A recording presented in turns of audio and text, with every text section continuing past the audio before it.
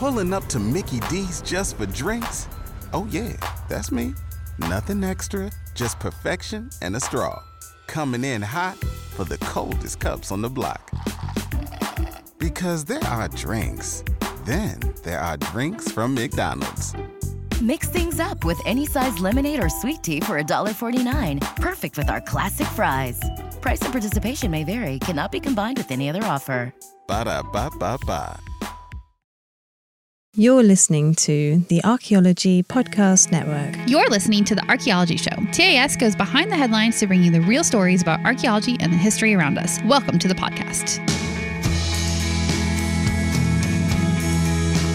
Hello and welcome to the Archaeology Show, episode 247. On today's show, we talk about Scandinavian archaeological news. Let's dig a little deeper. Don't forget your metal detector.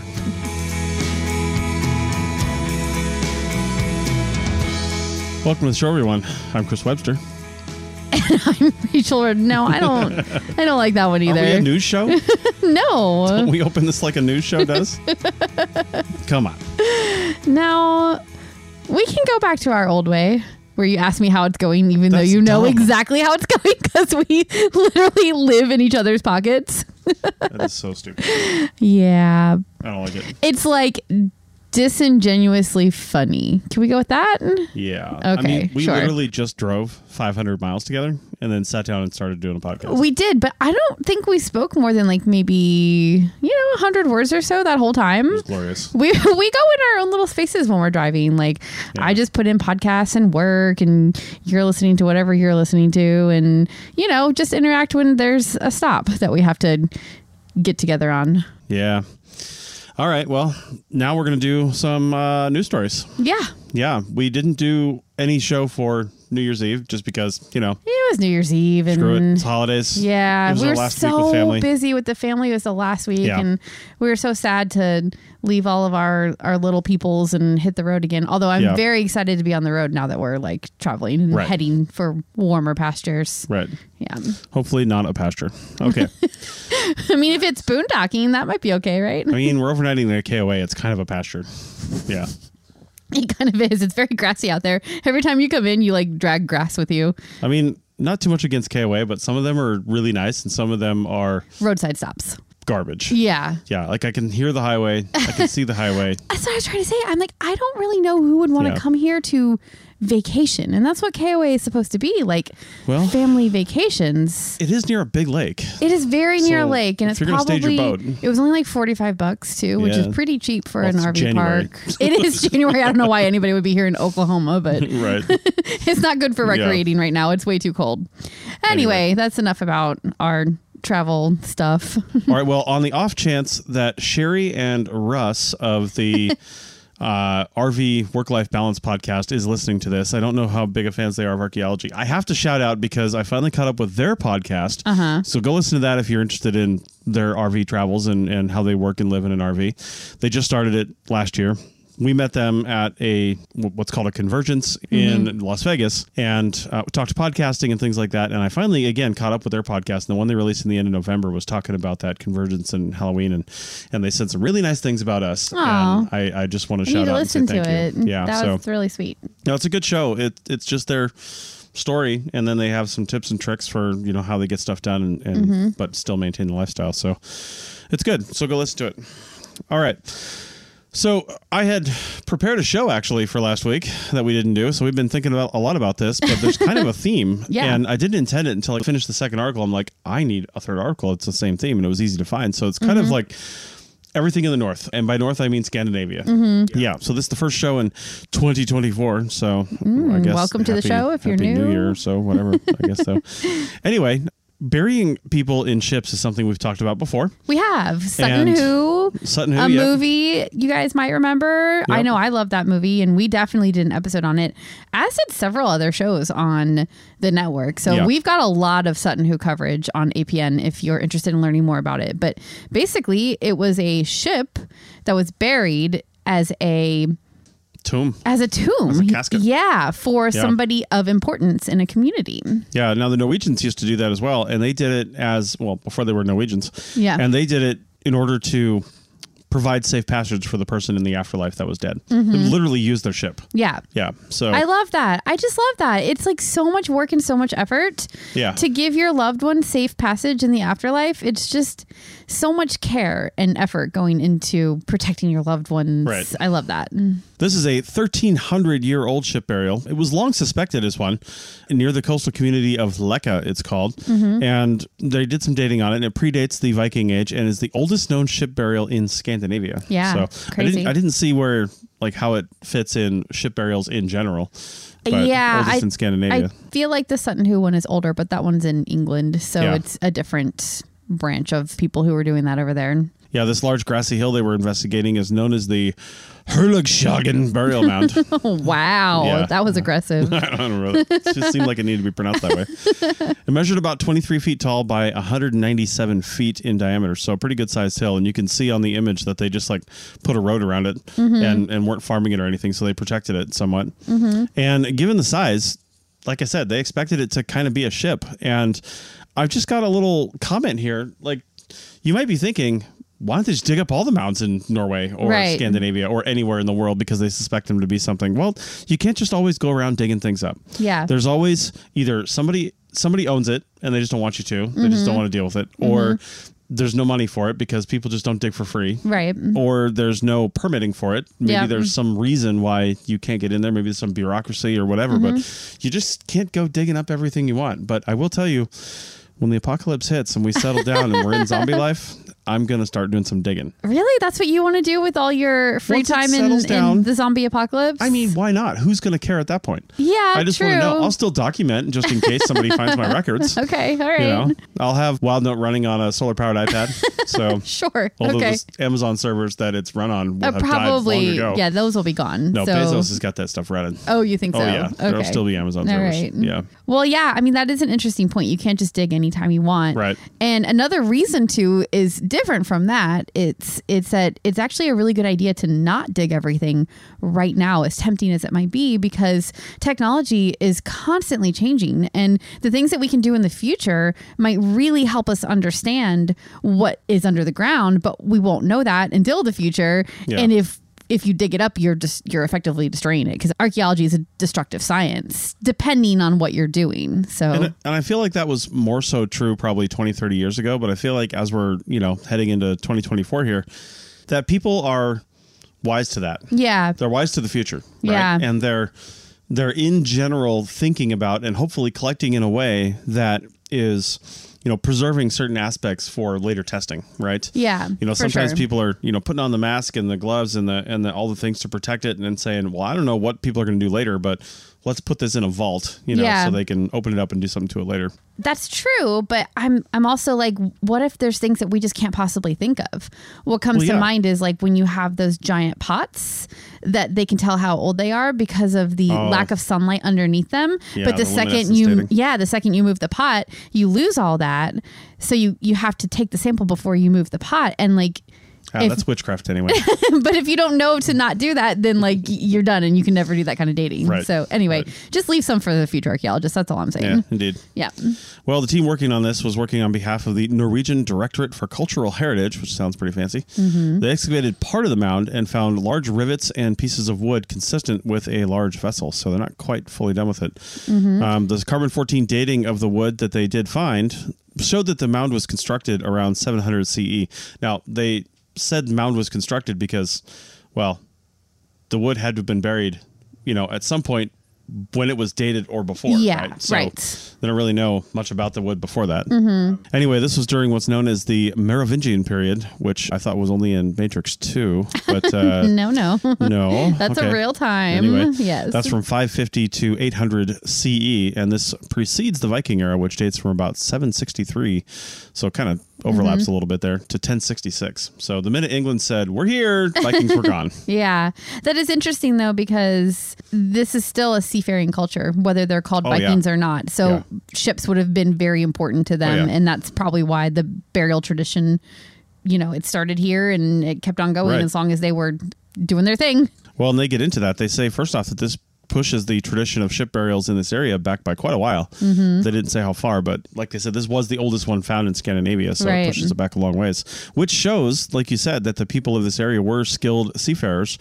Not only could they build ships much earlier than previously thought of this size, but that they, revered them enough to say, hey, bury me in that. Yeah, like this is the thing I want to protect you on your way to the underworld or whatever they called it, So, I guess I did write this down. I didn't really remember that. Oh, okay. Since we were supposed to record this a week ago. But the Sutton Hoo ship burial in England dates to the early 7th century. Okay. And the earliest previously known Scandinavian ship burials dated to the end of the 8th century. Okay. Yeah, so this predates Sutton Hoo. Okay. Yeah. Cool. Not much, but it does. Yeah, or is it at least contemporaneous? Right? Yeah, I guess it looks like it's more contemporaneous. Well, no, Sutton Hoo is the early 7th century, which would be the early 600s. Yes, am I doing that correct? Yeah, and then this one is 700. So the Sutton Hoo's a little bit older. Sutton Hoo is a little bit older, but not by a lot. I mean, this is the cool thing about archaeology is you start like dropping those puzzle pieces in between, and you'll get a bigger picture of who was doing what, when, where, and all that kind of stuff. Now, Scandinavia and what became Great Britain, that whole big island there, they were. They're not that far apart. Right. That's why Vikings used to like raid up there all the time. Right? Yeah. And why you get ship burials in England. Yeah, probably. Yeah. But they're still not sure if there's a relationship between the traditions of burying ship burials in say, Great Britain and ship burials in Scandinavia. There's no reason why they couldn't have been independently developed if it was two different seafaring peoples who revered ships. I mean, they lived on an island. Yeah, totally. So. There are large unexplored burial mounds in Norway. That's what I'm saying. Like, there's so just there could be more. Lots of stuff they could be finding there. Yeah. The town of Leka is situated on a centuries-old shipping route. So the tradition of seafaring in this area goes back thousands of years. Yeah.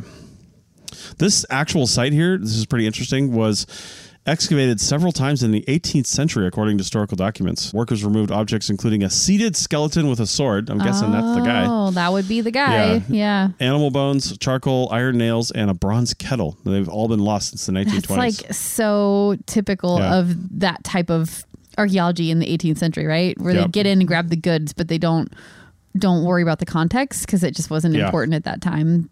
They probably didn't even know that they were pulling the skeleton out of a ship. Right. Right. Yeah. All right. Well, now we're going to go to Sweden and find a big sword, but no ship. So I don't know where the ship went. Anyway, back in a minute. That was terrible. Everybody in your crew identifies as either Big Mac Burger, McNuggets, or McCrispy Sandwich. But you're the Filet-O-Fish Sandwich all day. That crispy fish, that savory tartar sauce, that melty cheese, that pillowy bun. Yeah, you get it. Every time. And if you love the Filet-O-Fish, right now you can catch two of the classics you love for just $6. Limited time only. Price and participation may vary. Cannot be combined with any other offer. Single item at regular price. Ba-da-ba-ba-ba. Pulling up to Mickey D's just for drinks? Oh yeah, that's me. Nothing extra, just perfection and a straw. Coming in hot for the coldest cups on the block.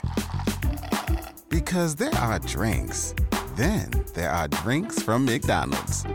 Mix things up with any size lemonade or sweet tea for $1.49. Perfect with our classic fries. Price and participation may vary. Cannot be combined with any other offer. Ba-da-ba-ba-ba. Welcome back to episode 247 of News from the North. So this next one is from Sweden.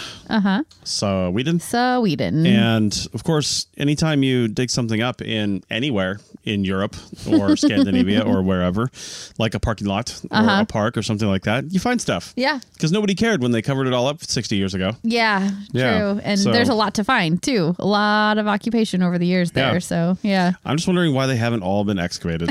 Like every single thing. Well, like we said, can't always do it. Don't always want to do it. Actually, I've heard parking lots are actually really good at protecting sites too. Oh yeah, of course. Because you got to dig into the ground to put the parking lot down. So like, hopefully you're not going deep enough. Who? From science? Well, no, from like getting damaged by looters and stuff like that. By science. Well, not everything needs to be excavated. Like if there's a site that you're not going to learn anything more and not going to add anything to the archaeological record, then what's the point in excavating it? How do you know until you do it? Oh, you're so annoying. So this was under Lilla Torg Square in Halmstad, and researchers... Why do you pronounce all Scandinavian words like that? Lilla Torg Square in Halmstad. Researchers found 49 graves from the medieval period total under this little town square here. Mm-hmm. They were under what was originally a convent that functioned from 1494 to 1531. Literally haunted. Yeah. Well, there's a lot of stuff built on top of graveyards, so I suppose it makes sense. Now, one of the graves stood out, and this is weird to me, but it's a tall elite man at a convent, but sure, okay. Well, it's just under the convent. It doesn't mean they were buried by the convent. Yeah, true. Yeah. But this stuff all could have been there for hundreds of years before that. How do you know if they're associated or not? You'd have to find more evidence to make that connection, but yeah. So the man was 6'2" with a long sword resting on his left side. It makes you wonder if it started on his left side in like a scabbard or something like that, or because a lot of times they're laid with it on their chest. Oh. But as the body and burial would have decomposed, I wonder if it like fell over or something. It's interesting. They didn't really talk about it. I mean, the only thing I can think of that is evidence of swords being on your center is from like Lord of the Rings. So I'm not sure if that actually happened in real life or not. Right. Well, I believe the Knights Templar were buried that way too in Indiana Jones. Oh, were they? Yeah. Okay. Yeah. So obviously. Yeah. Take a look at the picture in the article linked in the show notes.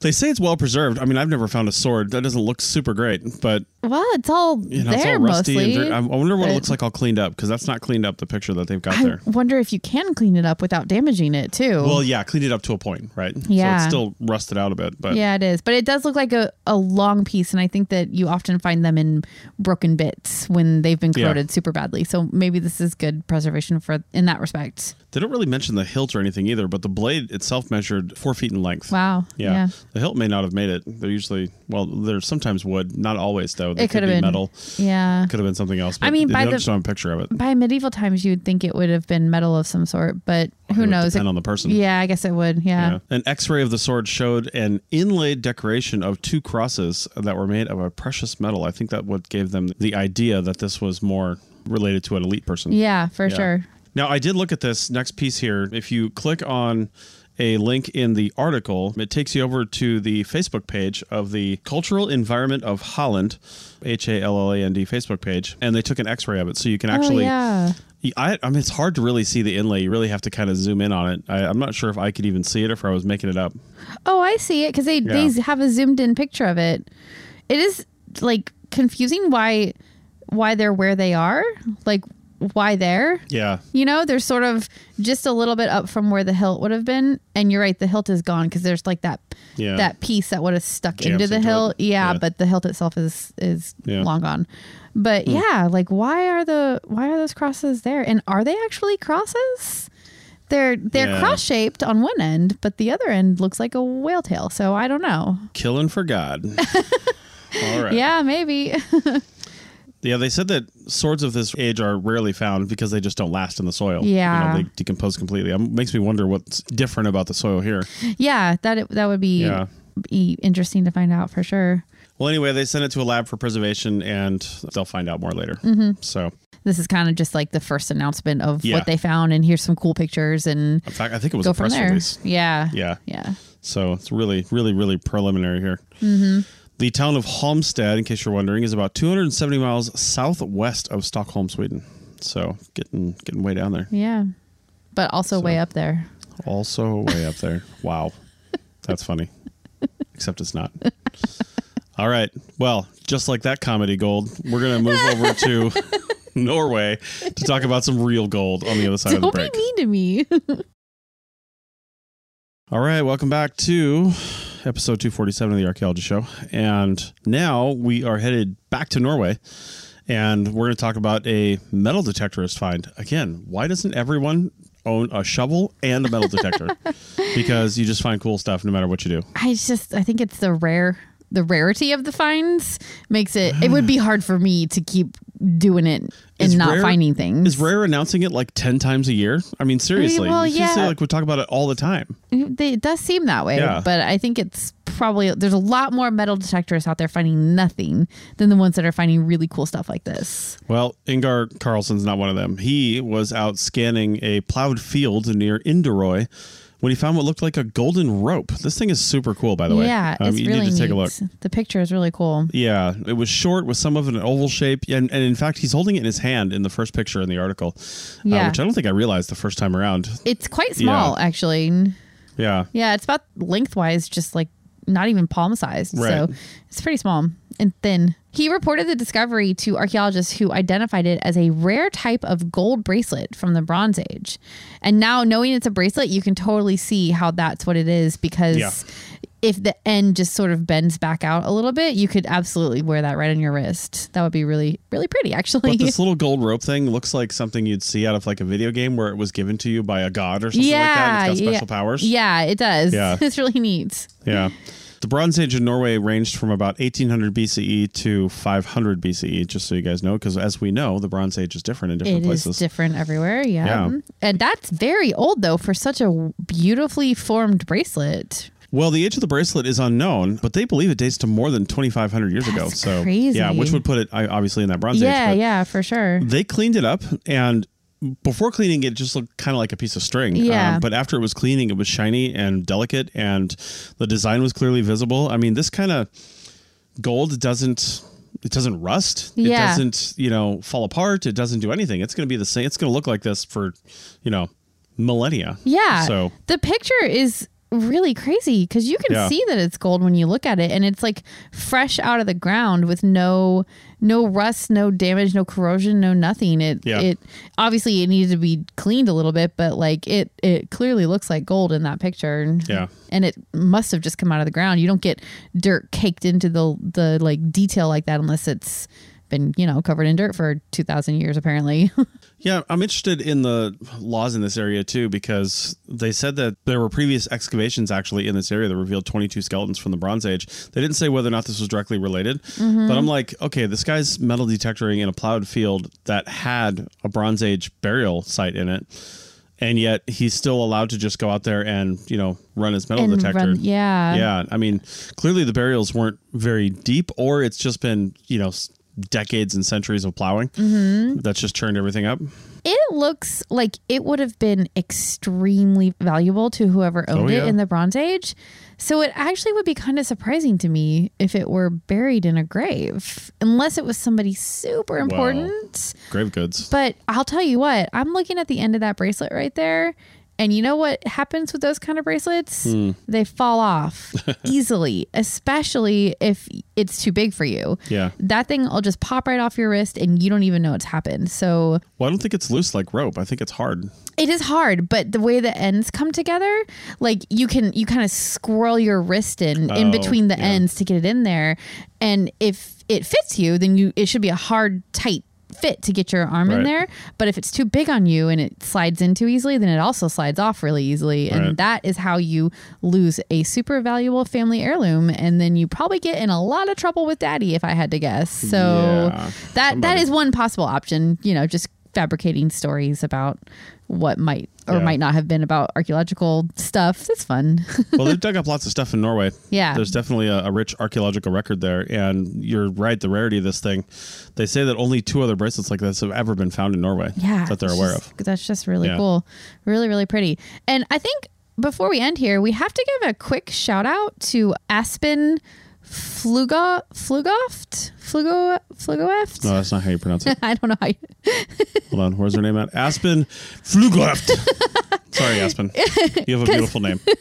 Because this story was written by her and also the previous story. And so, I love finding a journalist who is putting some work in on reporting on cool archaeology, and that's just really neat to find 2 articles kind of randomly from the same person. They also kind of seem to have been like from maybe the same publication as well. It's unclear, but I got the same message telling me to subscribe on both of them, but they're different websites and different publications, so they must be related somehow. And she's probably a freelancer writing up articles and selling them. Probably. But the websites do look very similar when you start looking at like the structure of them.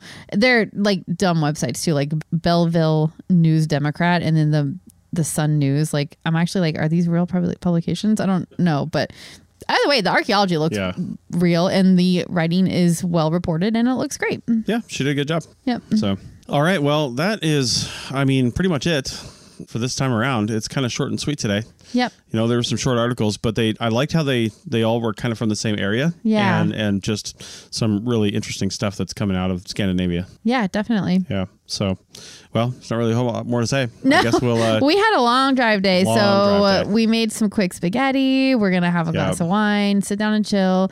And then we're going to do the whole entire thing again tomorrow. Yeah, so we're headed across the country. We are. We're doing Alabama to Arizona in 3 days. Yeah. So wish us luck, because that is a long, hard push for an RV. So, and part of it possibly through Winter Storm Ember.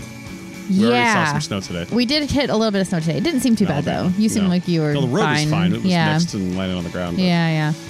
Anyway, that has nothing to do with archaeology. No, it doesn't, but that's fine. See you next week. Bye.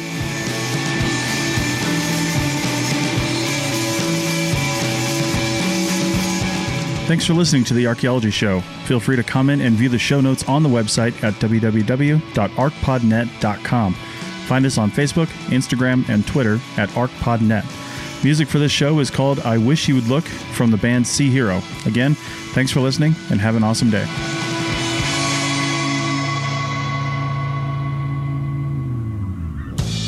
This episode was produced by Chris Webster from his RV traveling the United States, Tristan Boyle in Scotland, DigTech LLC, Culturo Media, and the Archaeology Podcast Network, and was edited by Rachel Roden. This has been a presentation of the Archaeology Podcast Network. Visit us on the web for show notes and other podcasts at www.archpodnet.com. Contact us at chris@archaeologypodcastnetwork.com.